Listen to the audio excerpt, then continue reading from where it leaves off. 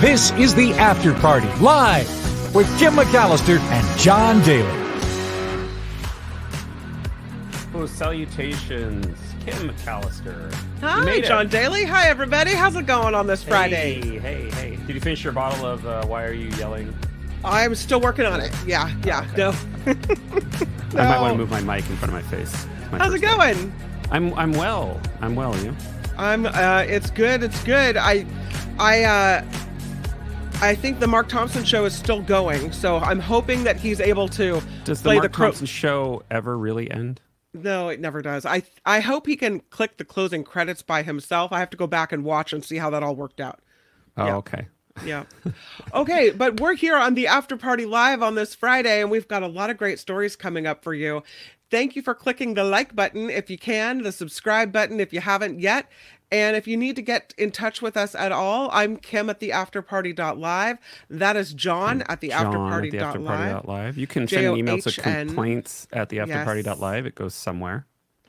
You know what I've been looking at in San Francisco is how quickly and efficiently they were able to clear this whole area for the Asian Pacific Economic Cooperation Conference.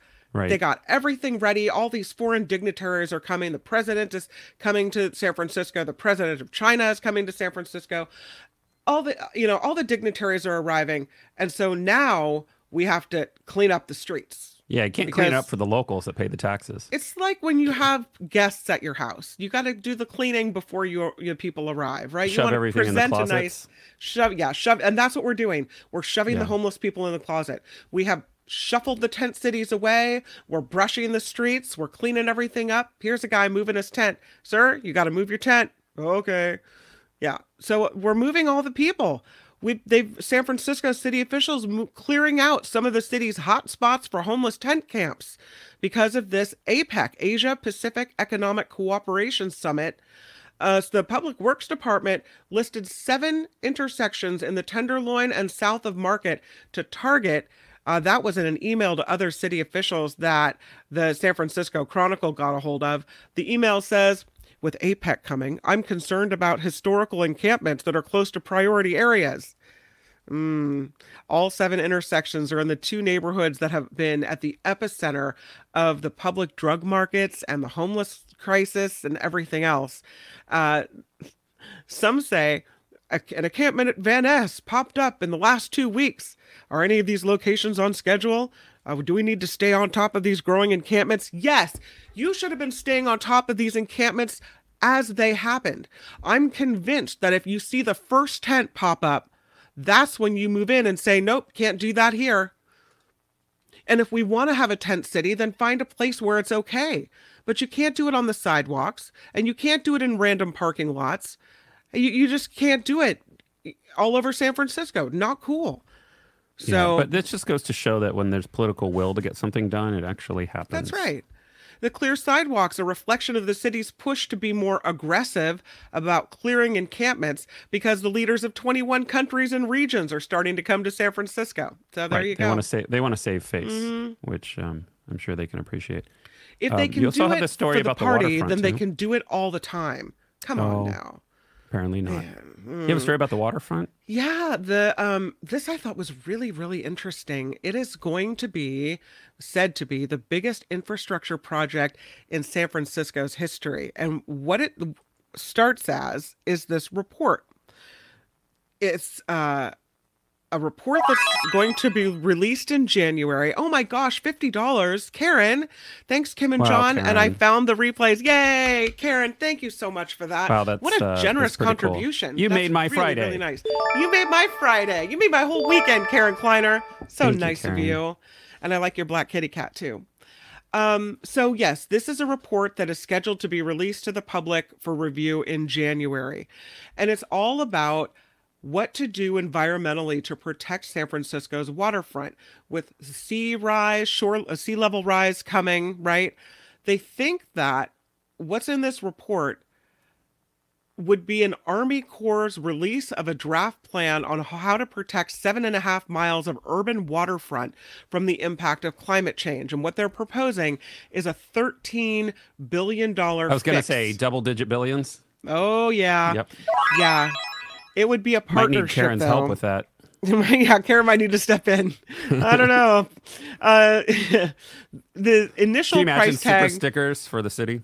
is supposed, yeah, we're going to need it. Supposedly in the range of 13 billion. 2/3 of that would be paid for by the federal government. Okay, but it's drastic. I mean, we're talking like, you know, all kinds of changes to our waterfront, like raising things and a giant seawall. I mean, think about how old it is. Yeah. You know, from like the late 1800s. Is that how old it is? Yeah, the beginnings of it, yeah. I mean, have we not done anything since then? Well, yeah, I'm sure, but a lot of it is very, very old. I think it's mentioned in the story. They're talking about, and well, then our view is gone because they're talking about a seawall that's 20 feet high. Oh, wow. Because of the sea level rise and the storm surges, and that's how we protect our city.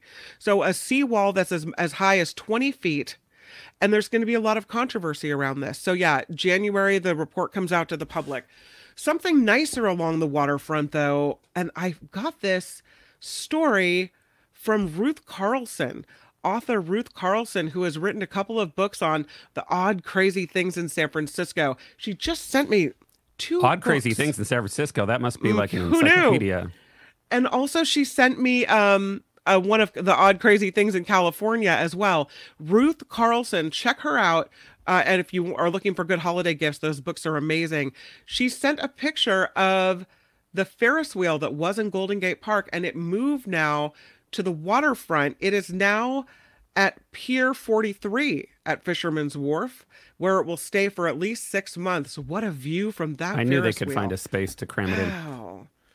Yeah. It didn't just like get up with its legs and kind of just like waddle across the city, right? They didn't roll it there like... They didn't roll it. Yeah, no. Or they didn't float it. Roll it across the city? Yeah, They actually took it apart. Right? They took it apart, put it back together. They're still doing some finishing touches and some work on it. But that's got to be when you're at the top of that Ferris wheel. The skyline, or I mean, it is really the skyline. Does. It's cool though, and I think doesn't it light up at night? Yeah, I think so. Although if you lived like right on the other side of that, you're probably not happy. Like if you're right in front of it, you know, and your view of the bay is now blocked. Kind of looks like things are happening down there in that area. I kind of like it. Yeah, it's pretty cool. I don't know. Yeah, it makes me want to go down there and hop aboard. Well, it's like anything. When it's first proposed, it shows up. Like the Golden Gate Bridge was controversial. The Trans-American building was controversial. Now you can't imagine the city without it. So it'll probably end up like that. Yeah, well, they say it'll stay for 6 months, maybe longer. We'll see. They say that all the time. Like the JFK was supposed to be closed temporarily, the road in Golden Gate Park. It's not temporary. It's no. Jim Slayton with the $10 super sticker. What? Happy Friday to you, Jim Slayton. And thank you, Jim, and thank you, Karen. Awesome. The super sticker is obviously open, and our long-term supporters of the show with the PayPal contributions monthly are so appreciated. And Mark asked if we are crowdfunded, and we are, so thank you, everybody. Yeah. We don't have quite the audience size, but that means that every single dollar we get from you is... Well, this is only our 4th month on the air. We're still working and building, and everything's happening. Fun note, though, our you know, we're doing shorts now, the short little, 60-second or less videos posted to the YouTube channel. And the one from yesterday, normally we get like 100, 200. We've been getting like 300, 500 views at the most. Yeah. Yesterday, I did the clip of the lions chasing the giraffe. Yeah. Right? And it just started picking up. Within the first 90 minutes, we had like 1,000 views. Then it was 15, 1,600, 1,700. Now we're up to 5,000 views. That's crazy. Yeah, apparently repurposing other people's content, if it involves an animal chase, it's going to get you views. Yeah. And because of that, it tells me that we have 17 new subscribers thanks to that. So that's something cool. else from yesterday. Welcome, new subscribers. Something else from yesterday. And our trivia, we broke the rule of questioning the trivial answers. Yeah. But the problem is we're relying on trivia websites. Right. Now we have some follow-up. Mm-hmm. Yeah. Kay in Santa Rosa did some research, and, we were talking about the tropical forests and rainforest. Rainforest. And my question asked which state has the only tropical rainforest in the United States, and the answer was Puerto Rico. But Kim pointed out that there's tropical rainforests in Hawaii, and some other people did too. And Kay did some follow up and found out that the one in Puerto Rico is the only national forest. So it's like it's run by the government. But so that question wasn't specific enough. And then I looked into the 32 countries. It was 32 countries in the southern hemisphere that you said. Right. You had questioned. Yeah, that's me. Actually correct. And I don't have the map. I was going to get a map. Oh yeah, you were right. Would you like to apologize to the Kim? The You were right. Live community. I was wrong. That's probably the only time I'll ever hear that. I have no problem admitting when I'm wrong. Especially when it doesn't happen very often. I'm just exactly. I'm just never. You're always the one that's right, so that's why I won't hear it. Which is fascinating if you think about it, because there's over 200 countries, right? But if you look at a map, just Google countries in the southern hemisphere, and you see the map, almost all the landmass and all the countries, even like Southeast Asia, is completely in the northern hemisphere, which I didn't realize. And then there are a lot of countries that straddle both. They're in the southern and northern, and I'm not sure if they were counting those. But if you look at it, there aren't that many countries south of. In the southern hemisphere, which is fascinating. And 32, I think there's 200 and something like 210 countries or 200 and something. Was that because of weather and habitability? No, I think it's just landmass and the way it's divided up. There's just not as much. There's not as much land and territory, and a lot of the countries in the north are smaller, right? Especially in Europe and places like that. But yeah, I found that interesting. So I was wrong about that too, and I'm sorry for questioning you. Animals. My bad. Woohoo! My bad. I love when animals get a little snack at Halloween. This is fantastic. When animals attack? No, they get a snack. Oh, okay. A Halloween snack. Okay, I got you. Yeah. A moose eats Halloween pumpkin off of Alaska woman's porch. This is pretty cool. You got to think when you live in Alaska that this is definitely a possibility, right? Well, and this is why the Ring camera was invented, right? Yes. Natalie Levy's Ring doorbell camera recorded the early morning visit by a hungry bull moose that stood at the foot of her porch for several minutes while snacking on a pumpkin. You want to check it out? Yes, I do. Here we go. Oh, there he goes. And it looks like there might have been...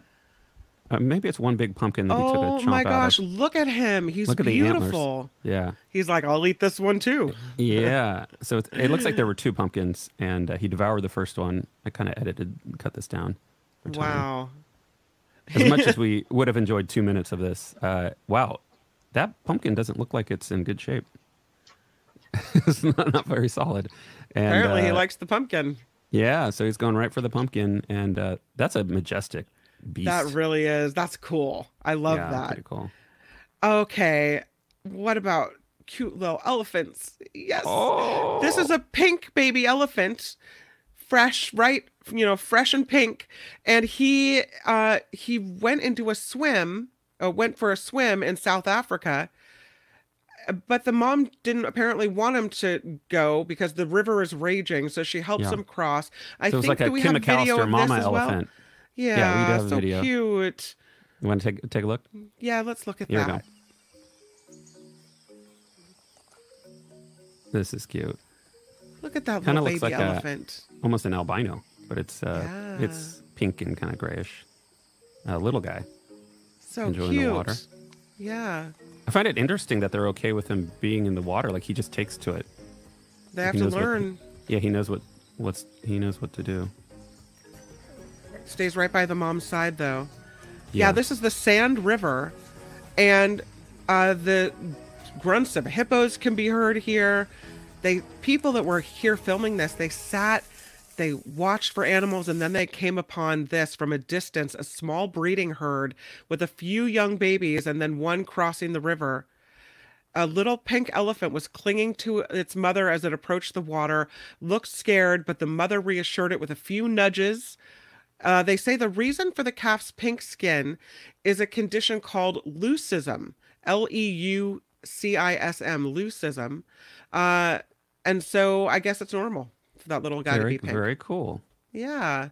Jim, we appreciate that super sticker. Oh, did I put it back up? Yeah. I'm click happy today. I guess.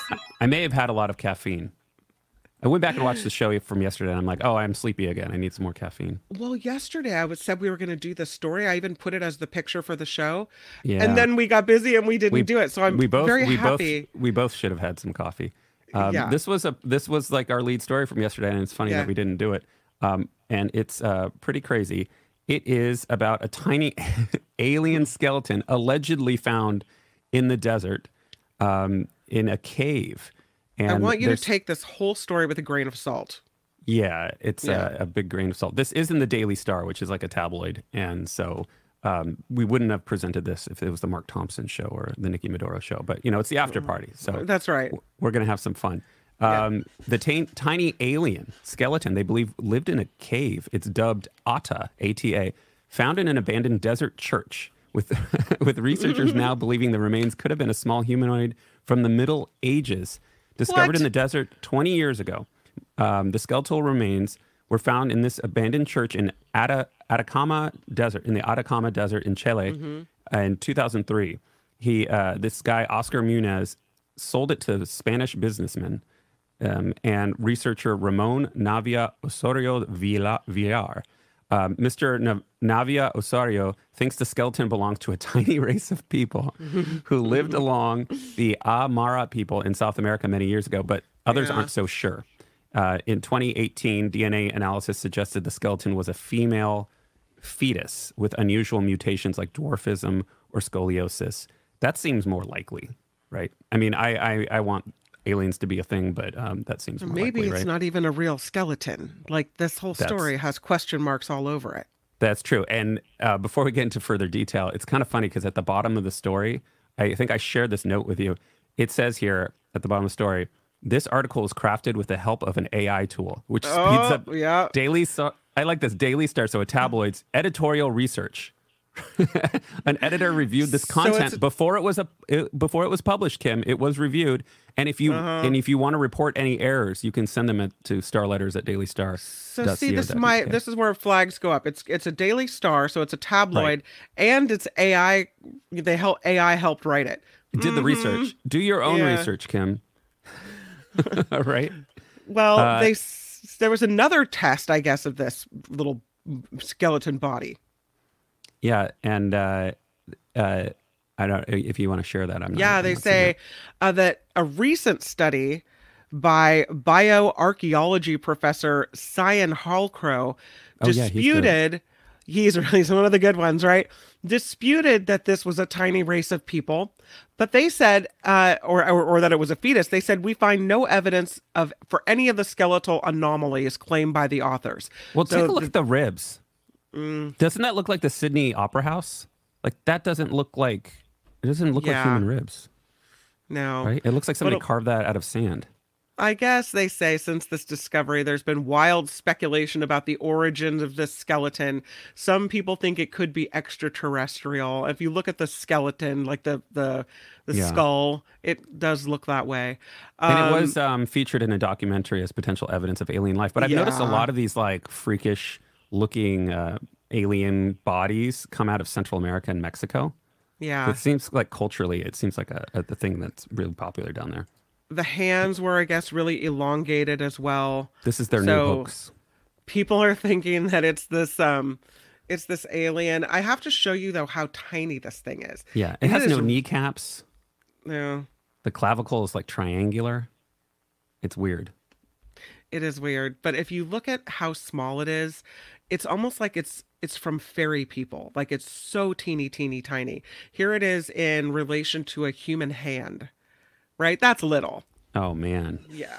I think it's that fake. other picture's kind of deceptive. I think the whole thing's fake. Fake or bigger, of course, fake or bigger. But it looks like a little toy that was made like a model for a alien movie or documentary.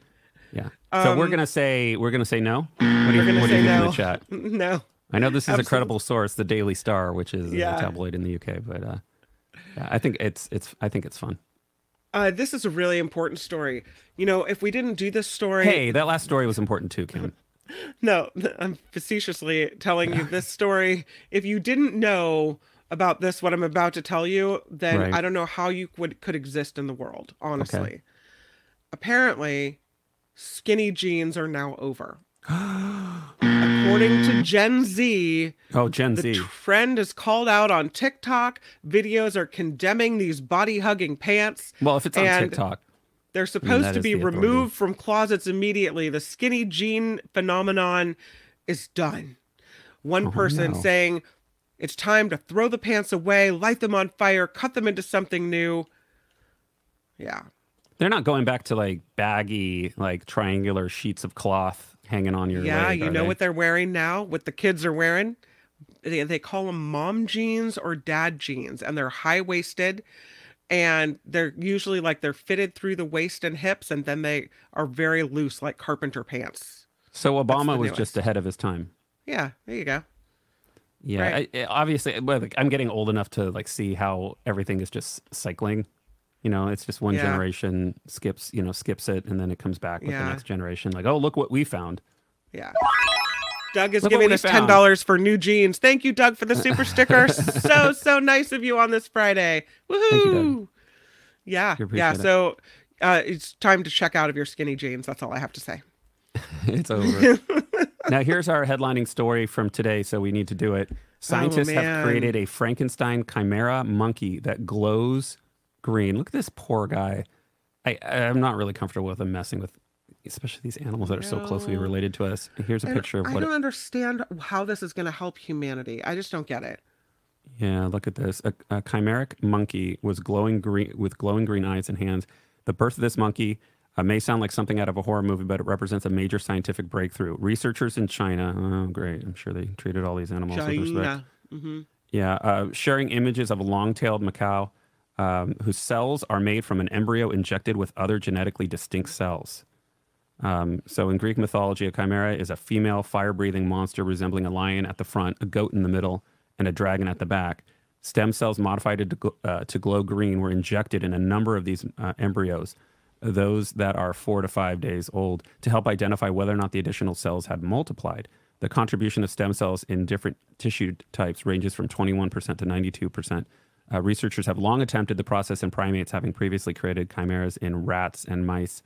In 2012, scientists created the 3 rhesus monkeys that were technically chimeras, but the embryos were created at the earlier stage when the cells can evolve into anything, including the placenta. The study, published in the journal Cell, which I know you are subscribed to, used later stage pluripotent cells, meaning that they have the ability to differentiate into all types of cells needed to create a live animal. I know that they have to do scientific research, but this just seems wrong. Yeah, it does. It seems really wrong. It seems also pointless because I don't know. The reason I guess they use the neon green and they put those into the cells is so they could see and monitor what's the changing. Multiplication of those cells. Right. Yeah. So they wanted to make sure it was working. Okay, that's a way to measure your success, I guess. It just seems so pointless to do this to a creature. The embryos were implanted into female macaws and resulting in 12 pregnancies and 6 live births. Analysis confirmed that 1 monkey was born alive and 1 fetus that was miscarried was substantially chimeric, containing cells that grew out of the stem cells throughout their bodies. Both were male. Yeah. Oh, sad. Well, it's interesting and weird. And I think that what they are allowed to do in China with this type of research is a lot different than what they are allowed to do in the United States and other parts of the world. Yeah, so, a little disturbing. Yeah. Okay, I wanted to show you one of the comments. I thought this was really funny. John says regarding the last story, he said, if fat jeans become a thing, then I'll be a trendsetter. Yeah, baby. It's a lot easier to keep up on that trend. I never really got into the skinny jeans thing, and then it's like trying to get them off. You're not going to get them off quickly. You got to lay down, peel them off. But if you weren't wearing them, then everyone gave you, grief. Another story about things that are green. Apparently, there was this green liquidy ooze coming through the sewer system. This is Ghostbusters, right? Yes, you would think it was, but no. But it was concerning to a lot of people who were walking through the streets of New York going, why does that look toxic and like we're going to die any minute? Yeah, it looks like radiator coolant. It does look like that, but it isn't. Apparently, it was seen leaking onto the streets of New York City, oozing out of sewer grates and a manhole cover right near the World Trade Center in Lower Manhattan. But the city officials say, no cause for alarm, nothing to see here. Environmental authorities sometimes dye the water green to help detect leaks in the system. That's the big excuse. Is this like potable water like in the pipes for people to drink? No, can't Not be. anymore. Not now that They're it's saying dyed it's green. well, they're saying manhole cover, so I'm guessing this is they're pumping it into the sewer system. I imagine. I don't know I hope. if it's in what state of the process this water is, Right, you you're know, not going to whether it's drink drinkable that. or not. Yeah. Um, it's interesting. They call it viral green slime, even though it's water. May have been attributed to a promotion for the 20th anniversary of Wicked, but no, it was only an overflow from a routine procedure. It wasn't anything sinister. But you were saying earlier off the air, why did they have to use the color green? And I was thinking maybe blue would have been a better color, or, you know. Something Not yellow. That'll look natural. like it's pea-filled streets. Red's going to look like blood. They'll be like, Green's why does it gonna look like look San toxic. Francisco around here? Yeah, no. Yeah, or So, John's saying, or it's a St. Patrick's Day thing. Coming out of the sewer? And Donald's saying it looks like something out of a Spider-Man movie. Yeah, it does. Nope. They just dyed it green to see if it was leaking. So. Oh, that's pretty crazy. You know what else is crazy?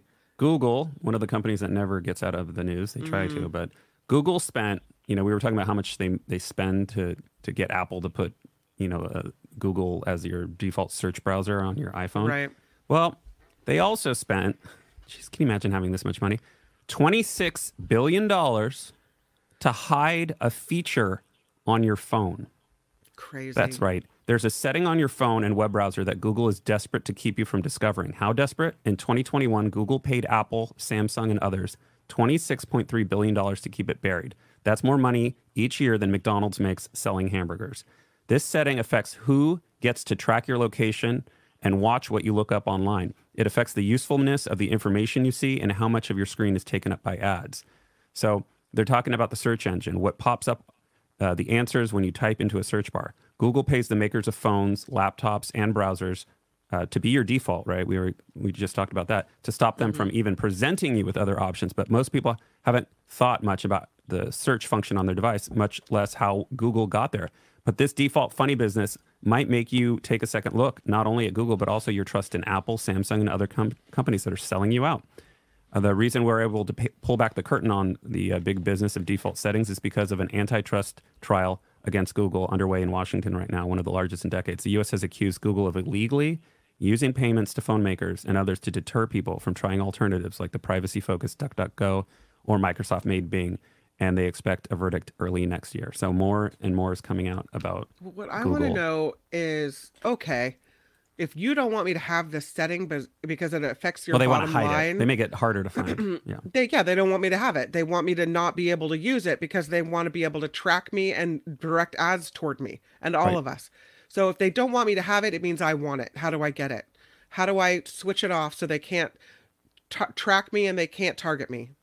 Yeah, you got to search for it. We could Google that later. Google it. Man. We could DuckDuckGo it, or we could Bing it. That's I'm not binging it, but I might DuckDuckGo it. Absolutely. You have to be a good consumer. It's for the economy. Think of the greater good of capitalism, Kim. Speaking of the economy, there's a story about who tips and why and how. Tipping habits, they say, vary across service settings. A lot of people say, we are being asked to tip now more than we ever have before. We're tipping at the coffee shop. We're tipping at the restaurant. We're tipping here at the, wherever we are, there's someone saying, please give us a tip. We're saying it on this show, right?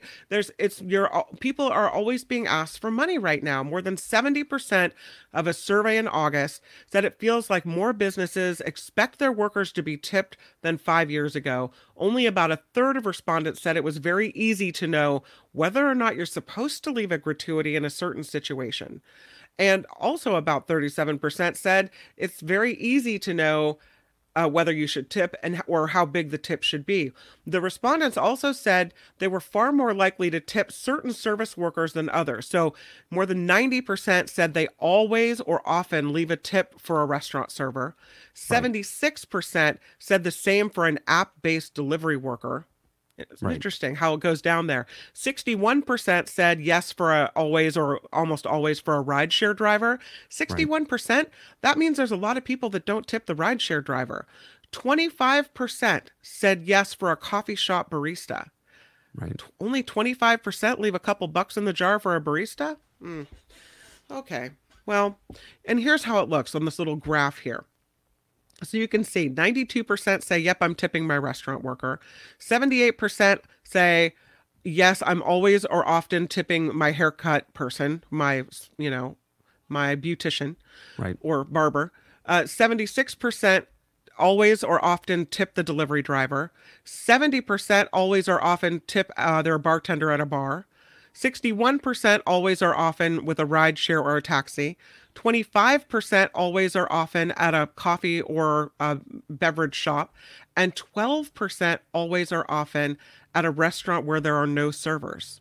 So just thought that was interesting when you look at how we tip and why we're tipping and what people are thinking about who deserves a tip or who doesn't. Well, and as somebody who used to work at Pete's Coffee, it's like there's a difference between like crafting you a latte and just, pulling a small coffee out of the urn and then handing it to you, right? I think it depends on the work being done directly for you, the service provided. I felt bad because something happened to a car at one time. I was on my way home from San Francisco, and a tow truck driver I had called, I think I had AAA, they called to come help me. And I didn't realize that you were supposed to tip the driver. And then he asked for a tip. AAA? And I thought, yeah. Well, they were connected to AAA, but this was a tow truck driver for a different company. They're being paid by AAA. Well, that's kind of what I thought, but I guess a lot of people tip the tow truck driver. I had not realized. So it's one of those moments where then you feel bad because you don't realize. And then I thought, really, am I supposed to be tipping the driver, or was he just pulling my leg? I don't know what's going on. So apparently it is a thing. I just did a quick Google and they tracked me, but I didn't know that was a thing. Tipping a tow truck driver? Yeah. Yeah. So there's all kinds of scenarios where maybe you're supposed to tip, but you don't realize you're supposed to tip. I don't know. It's the whole system. We've gone into this over and over again. The whole system needs an overhaul. I wish we could get away from tipping, but unfortunately, we didn't create the system, Kim. We're just in the middle of the system, and some people have money and some people don't have money. So the other issue when I see the baristas is the empathy I have for people. So even though maybe they just pulled a coffee, I know that job kind of sucks. It's a lot of work. Like when I worked at Pete's, like you're basically cleaning all day. You're cleaning for spoiled, entitled people that are yelling at you. The other day I saw this guy chewing out the person at Pete's Coffee until the point where they were like emotional. And it's like, it's not cool. They're making minimum wage. No. Yeah. So sometimes I just tip because I have empathy for service people and I know what they have to deal with. Who has a lot of money? The founders of Google. Mm-hmm. I saw a presentation by this guy and his co-founder at Sonoma State at a colloquium, computer science colloquium, where they were talking about a new technology that they were calling a search engine. I should have quit school and volunteered to be their janitor, but I didn't.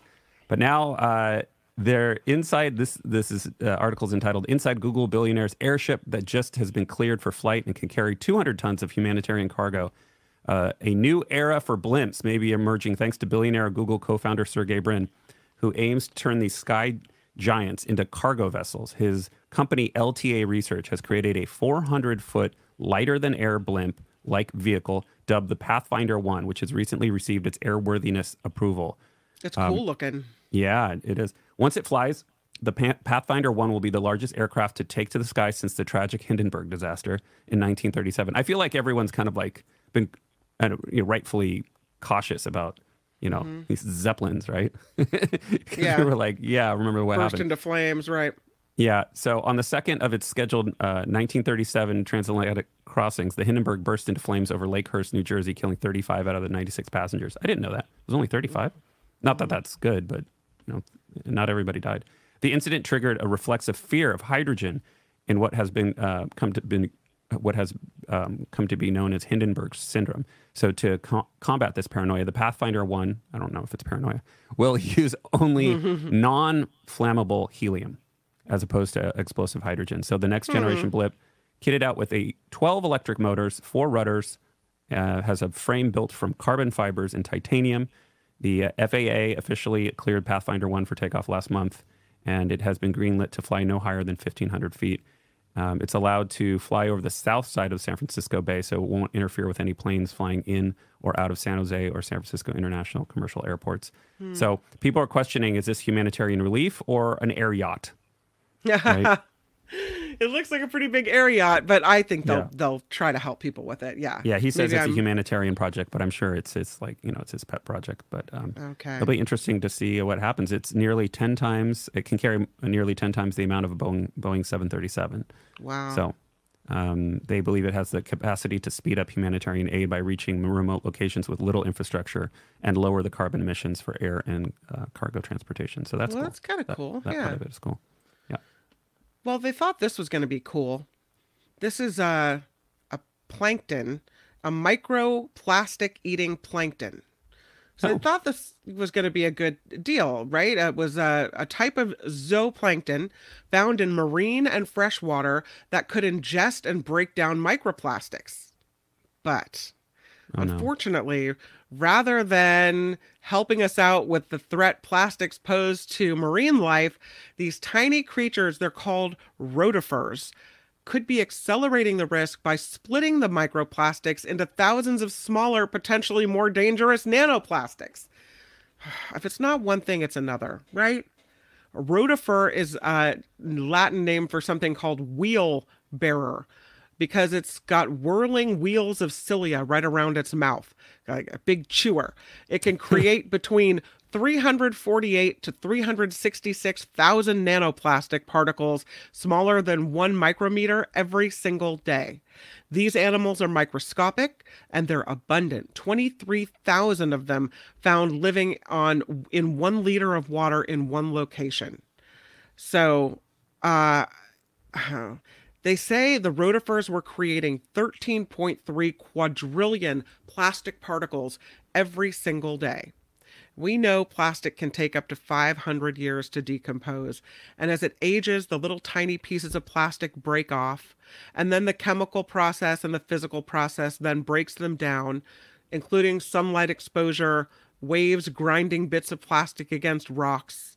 So scientists were looking at what role these rotifers or other aquatic life could play in the creation of microplastic and the breakdown of it as well. And the hope was that these guys would do something good. No. Yeah, they were testing the hypothesis that rotifers, there are 2,000 different species of them worldwide, could break down the plastic.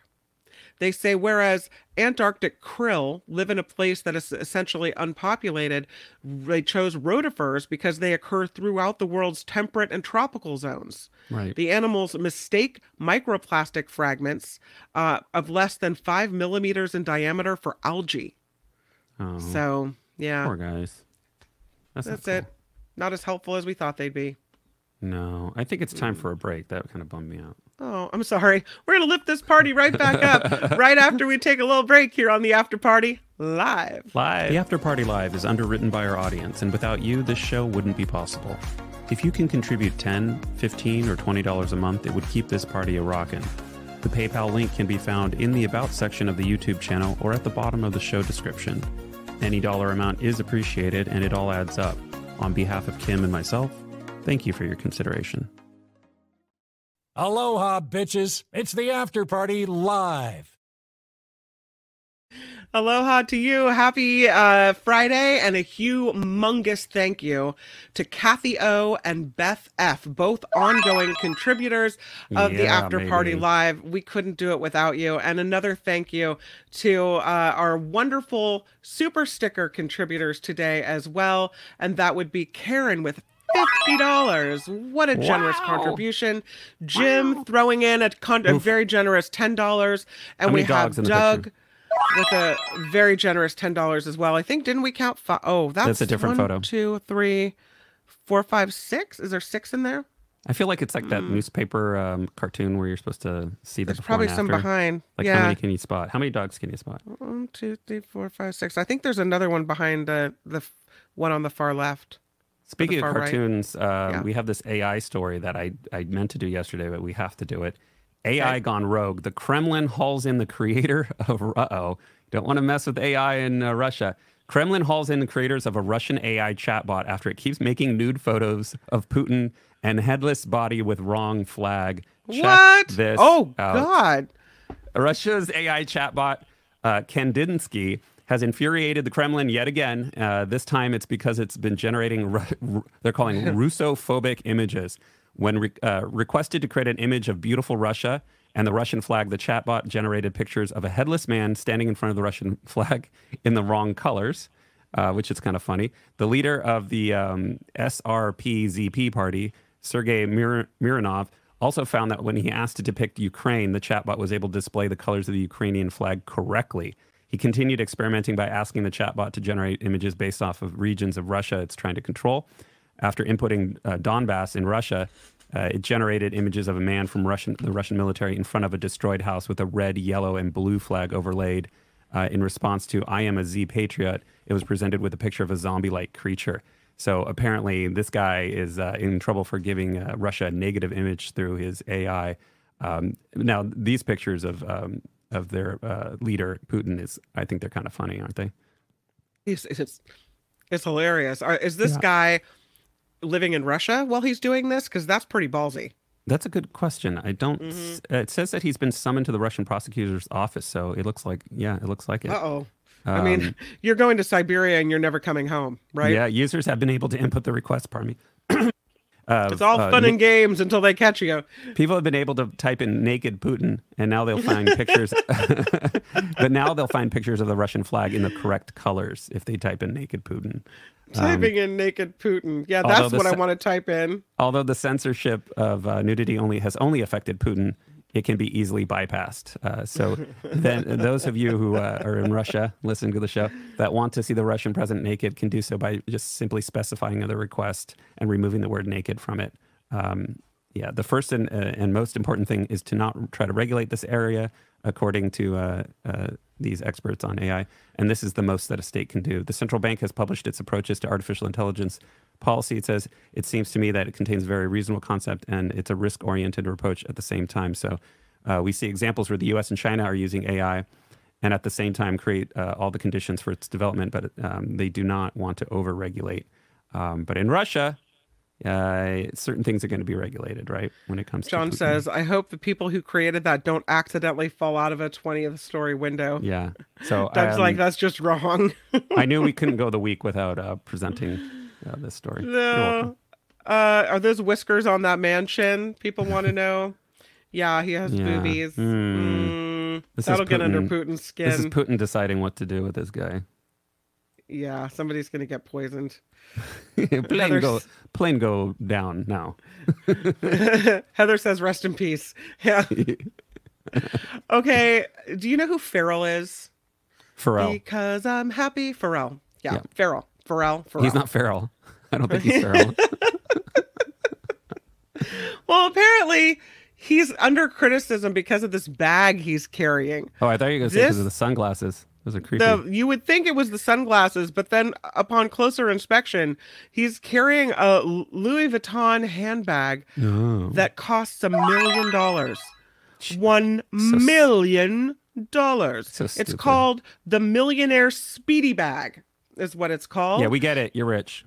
You have to order it specially, and they create it for you, and it can be yellow, blue, red, green, or brown. What a scam for Louis Vuitton. So they already make a different version of this that is sold in stores, but the Millionaire... I'm guessing that one doesn't cost $1 million. No. The Millionaire Speedy Bag is made of alligator.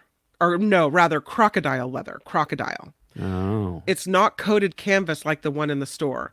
It has hardware made from gold, like real gold, with added diamonds. And that's why it's $1 million. So it's crocodile. Is that kosher making bags out of crocodile? I mean, that is why in LA. Pharrell is having some trouble now because he was spotted carrying this bag at Paris Fashion Week over the summer. They didn't have a lot of details about it then, but now that it's available to buy, they know a lot more. The price tag prohibited, of course, except for the 1%. For whom it could be the ultimate status symbol to have your crocodile gold diamond encrusted. Right, Deidre, exactly. What a dumb thing to spend $1 million on. Please. it's so wasteful. So they're talking though about what's good in good fashion taste and what is not in good fashion taste. And they say the co-founder of Aesthetica and Fashion Revolution says, in a world full of horrors, a sunshine yellow $1 million bag doesn't shine, it hurts. Someone else says the £1 million bag made of all the usual status signifiers, exotic leather, crocodile, gold hardware, and diamond embellishments is a brand gimmick and an insensitive declaration of global North privilege, and it is not cool in 2023. Wow, global North privilege.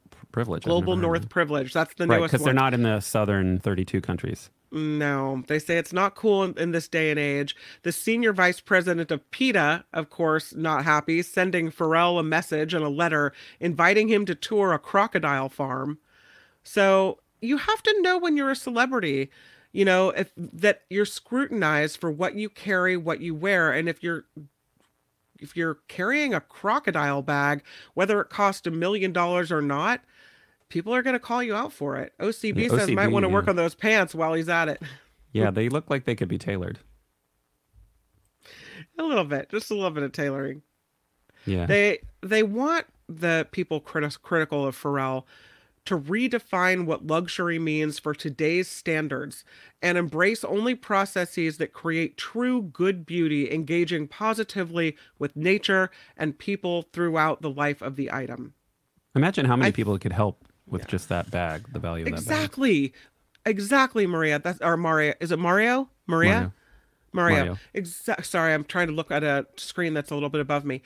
You're exactly right. And that's what I'm thinking. $1 million in that crappy little yellow crocodile bag. I mean, animal rights aside, think about that $1 million, right? Come on now. You could buy... I was looking at houses in Oregon just to price out homes. My dad lives there. And I found homes for $300,000, $350,000, $250,000. Think of how many families that are struggling you could just pay off their mortgage. That's crazy that you would spend $1 million on a crocodile diamond bag. Dumb. Yeah, Julie says, well, I was a fan, no longer. And then Mindy saying, feed some people for Thanksgiving. Pharrell, feed the people. Yes, So maybe he has gone feral. Or maybe they gave it to him. Maybe the people at whatever brand that was. Louis Vuitton. Maybe they said, we want to sell some of these. If you carry it at Fashion Week, right? Then, and so maybe, you know, he doesn't deserve. He wants us to get the Russian oligarchs to. They want the Russian oligarchs to start buying them. Or maybe it wasn't his. Maybe they just said, we'll give you $50,000 to carry this bag through the plaza. You know who I bet? You know who I bet won't be buying one? Sharon Stone. Sharon, no way, Jose. I wanted to do the story yesterday, and I think it's worth doing. She says a former Sony boss sexually harassed her during the 80s in an office meeting. Get this, ready for it? He took out his penis right there, right in her face. Can you imagine? What? No. Yeah. Sharon Stone famously laughed during a 2018 CBS Sunday Morning interview when asked if she ever faced sexual harassment or assault in Hollywood. She said, I'd been in this business for 40 years. Can you imagine the business I stepped into 40 years ago, looking like I look? Ooh, she's confident. Yeah. Wow, that's a little full of herself. I've seen it all. In a new appearance on Kelly Ripa's Let's Talk Off Camera podcast, Stone disclosed for the first time her experiences combating sexual harassment in the industry. She said that a former head of Sony exposed himself to her when she went into his office for a general meeting in the 1980s, long before films such as Basic Instinct and Casino made her an international star. Stone did not name the former Sony executive. Variety has reached out for Sony Pictures to comment. For some reason, they're not responding. The actor remembered being so excited to wear a special outfit and meet the head of Sony. She wore a Ralph Lauren jacket and a little ruffle on the shoulder and a denim skirt with a big ruffle at the bottom, plus cowboy boots. I went to his office, back in the 80s, so the couch was basically on the floor, It was one of those very low, giant couches, and my knees were around my neck. And of course, so I'm tall anyway, so I look like all legs sitting there akimbo on the couch. And he's pacing around the office while he's doing the exact same thing. Stone says that Sony boss told her, "Oh, it's true what they say about you. You're the most gorgeous. We haven't seen anyone like you in decades. We've never seen anything like this before. Everybody's been talking about you, and look at you. You're the most articulate. You're so smart and beautiful with that hair." He came walking right around in front of me, and he said, "But first," and he pulled his penis out right in front of her face. Of course, I was very young, And what do I do when I'm nervous? I'm, nervously laughing, right? I'm a very bubbly person. I started laughing and crying at the same time, and it couldn't stop because I became hysterical. I couldn't stop, so he didn't know what to do, of course. He put it away. Oh, that's step one. And he went through this door behind the desk, which I thought I thought he had left, so I didn't know what to do. I was just sitting there hysterical, and eventually his secretary came out and led me out. This was not the last of many weird experiences like this in my career. So she noted that she will still always accept apologies from the men in Hollywood who mistreated her over the years. For those who do not apologize, her message is as follows: don't ever sit next to me again, because if you sit next to me, I'm going to stand up in a public way and say, don't sit next to me. So believe it. I mean, I believe it. Don't you? Yeah, I totally believe it. What a reaction, though. I mean, I think a reaction from someone who might not have been famous yet or didn't have the stature that she currently has may have been, I guess if they want me to be in this business, I have to do this. So you'd either run out of the room screaming or, feel like you're pressured or you need to, do something to it, whatever. Yeah. I love her reaction was to laugh, cry, like, I don't know what to do. Is this funny? Is this sad? Is this whatever? Yeah. This surprises me that when movie studios do this, they spend all this money on movies. $70 million they spent on a movie called Coyote versus Acme. And this was a live action movie about the Wile E. Coyote. Wile E. Coyote, yeah. It's actually an animation movie, not a live action movie. So it's an animation. It was due to come out, but Warner Brothers is shelving it. They spent all this money on making this movie, and they're taking a $30 million tax write-off instead. It's a financial decision. It has nothing to do with whether the movie's good or not, because it got really good reviews. The writer-director of the movie said, I've seen this movie. It's excellent. It tested in the high 90s repeatedly. It had interested buyers. He said, the people working at Warner Brothers are anti-art, and I hope multiple anvils drop on their heads. The relaunch of the Warner Brothers animation in June, they say that they're shifting their global strategy to focus on theatrical releases. With this new direction, we've made it the difficult decision not to move forward with Coyote versus Acme.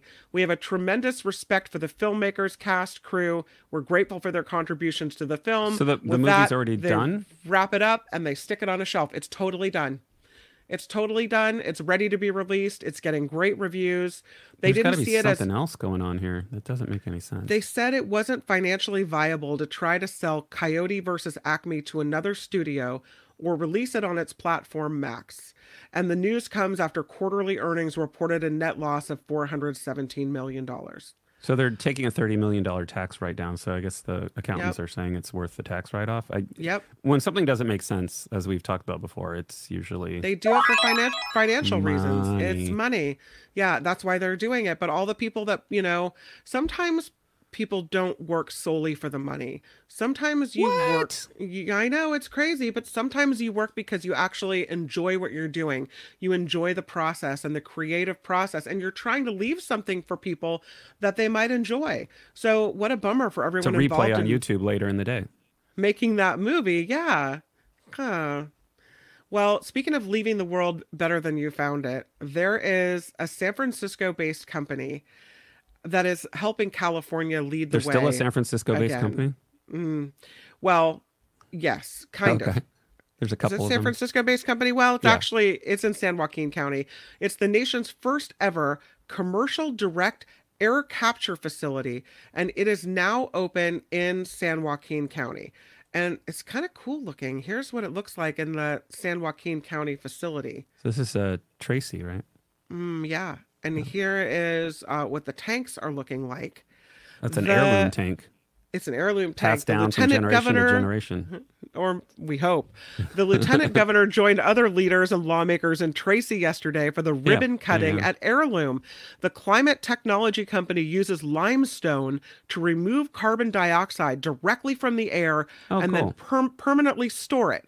So what they do is they take it out of the air, and then the carbon dioxide goes into concrete, which has a different type of, I guess, recipe that's not as toxic, because it's also toxic to create concrete, right? Yeah. And then they inject the carbon dioxide into the concrete, and they use it in construction, so it can never get back into the atmosphere. That California also has the very first solar farm in the world, the largest battery storage facility, but this is a new way of cleaning the air. And so they called reporters out there, and they had this big to do out in Tracy at Heirloom. That, by the way, is a spot with some of the worst air pollution in the state, the Central Valley. Yeah. Because of the way that the air kind of gets trapped there. And it all blows from the Bay Area out there. Yeah. I hope this technology will push California toward net zero. And the CEO and co-founder of Heirloom, his name is Sashank Samala. He said this facility is the closest thing to a time machine because it can turn back the clock on climate change. We've been polluting with carbon our atmosphere since the Industrial Revolution, and you cannot unpollute except with this. That was from U.S. Secretary of Energy Jennifer Granholm. Oh, yeah. So they're we had saying her on KGO. Yeah, she's cool. She's pretty cool. They do it with robots. So the wind blows through, the CO2 binds to limestone in these big stacked sheets, and then there's robots. And once the robots have determined that enough CO2 has been collected, they're brought to an electric kiln where the carbon dioxide is burnt off. It's eventually stored in concrete by Carbon Cure Technologies to be used in Bay Area construction projects. And that means that tons of CO2 can no longer harm the atmosphere. They call it a start. They say billions of tons of CO2 still need to be removed from the air every year. But the goal is to scale this technology to $100 spent per 1 ton of removed carbon dioxide in the hopes of a cleaner world for tomorrow. Right now, it costs a lot more than that. But as they keep going and as they get more efficient, that's the hope. Well, I can't wait until we can pick one of these up at Sharper Image. So you can clean it around your house. I need the air to be cleaner around my house. That'd be cool, right? I need an heirloom. Bring it over. Yeah, exactly. Yeah. Have the solar panels on the roof and the carbon dioxide being taken out of your house. I think that's pretty. You know what's causing carbon dioxide? People. Yeah. Are you feeling crowded yet? The U.S. Census Bureau estimates the world's population has passed 8 billion people. 8 billion people. The human species has topped that 8 billion with longer lifespans, offsetting fewer births, but world population growth continues a long-term trend of slowing down, according to the Census Bureau. The Bureau estimates that the global population exceeded the threshold on September 26, so we just passed it a couple months ago. A precise date, the agency said, to take with a grain of salt, along with our alien story today. The UN estimated that the number was passed 10 months earlier, having declared on November 22nd, 2022, the day of 8 billion. So obviously these are estimates. The discrepancy is due to countries counting people differently or not at all. Which seems like a mistake. Many lack the systems to record births and deaths, right? Not everyone's getting counted properly. Some of the most populous countries, such as India and Nigeria, haven't conducted censuses in over a decade, according to the Bureau. I was a census taker here in the city, one of my many, many jobs I've had. And it's not an easy job. Like, most people now just turn in their information online, or they send in the card, right? So when you work as a Census Bureau, you're going after those people who are holdouts. Right. Some people just never got around to it, but other people are like conspiracy minded. Like, I don't trust you. Who are you? You're from the government. You're going to take my information. Get off my lawn, Or homeless people, too, that have to be counted, right? Yeah, that's a separate operation. But there were people who were just, even San Francisco, who were like right wing crazy. Like, I don't trust you. And even though we have to swear and under penalty of perjury, we're not going to share the information. Some people just don't want to participate. Yeah. But so, people living into older ages account for much of the recent increase. The global median age is now 32. It's been rising in a trend expected to continue towards 39 in the year 2060. So countries such as Canada have been aging with declining older age mortality, while countries such as Nigeria have seen dramatic declines in deaths of children under 5. So, 8 billion people. Got to share the world. Can you do the $2 bill story as our last one? Because I think that's a good way to end it. Okay. And I've honestly been interested in this story because I have a $2 bill in my purse. Oh, do you? Yeah. So that's the question. I'm going to get it out right now. Do you have a $2 bill lying around? Kim says yes. It could be worth nearly $5,000. What? according to different factors. U.S. Here's currency my $2 auctions. bill. I got my $2 bill in my hand. That uncirculated $2 bills from 1890. It has to be from 1890. Could sell for up to $4,500, and uncirculated bills from nearly every year between 1862 and 1917 could sell for at least $1,000. The auction site reports that collectors are offering these rates depending on factors such as printing method and location. Newer bills could have some significant value, as a $2 bill printed in 2003 recently sold at auction for $2,400. That's not bad. This particular bill had a very low serial number for the 2003 series and was sold through a heritage auction, the largest auction house for numismatic auctions. It was later resold for $4,000, but Heritage estimates it could now be purchased for $6,000. Whoa. If you possess an uncirculated 1890 $2 bill with the red seal, or the seal is red, it's now valued at $4,500. $2 bills with red seals can sell between $300 and $2,500, while those with brown or blue seals may fetch hundreds. Mine's a 2013 series, so I don't think I'm getting anything. No. Yeah. Fail. That's all right. They're saying here the $2 bill has a negative reputation due to superstitions. I've never heard that. Have you? Very superstitious. And its association with illegal activities such as voter bribery. I'd never heard that either. Really? I didn't know Is that. like Yeah. that's the bill of choice for people trying to... It's going to take more than $2 to bribe me to vote. You can't. I want my $2. You can't have my vote for $2. No. The Treasury made an attempt to popularize the bill in the early 20th century, but it turned out to be a failure. As a result, the government stopped issuing new twos for a period of time. The bill was reintroduced in 1976 as the U.S. approached its bicentennial and is still in circulation today. You don't see them very often, though.